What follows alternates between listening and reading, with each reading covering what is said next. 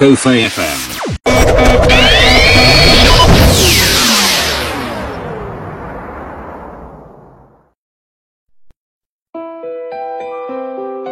Vanhu vazhinji vanorasha hunhu nokuda kwokuti hanzi iChristmas. Vamwe ndo vanoita chipfambi, vamwe ndo vanoba, vamwe ndo vanoita maaccident nokuda kwokuti vanenge vachienda kunzvimbo dzakasiyana-siyana dzisine naMwari.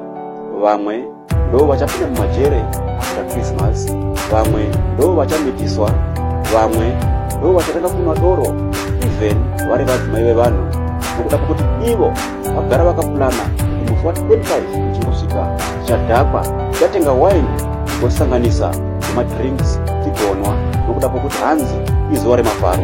Kanganwe kuti ndo zuva rakaberekwa Kristu Jesu, izuva rokuti iwewe waifanira kuti unge uchinamata uchirumbidza Mwari, asi urikupurana kudhakwa, asi urikupurana kusangana neboyfriend yako, ndo pauchamitiswa ipapo.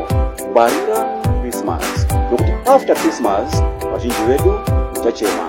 After Christmas vazhinji vedu muchachema nokuda kwokuti munenge madya dzemari dzose makutanga kukwereta.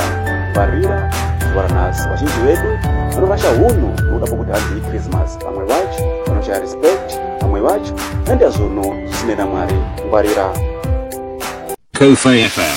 Thank you for listening to today's daily devotional broadcast audio. We encourage you to share this audio with friends and contacts. Also, don't forget to let people know about Apostle Miracle Prince. You can download our daily devotional broadcast audio on YouTube, or you can contact us by this number +2 76191648997. Shalom. Let's touch lives together. To God be the glory.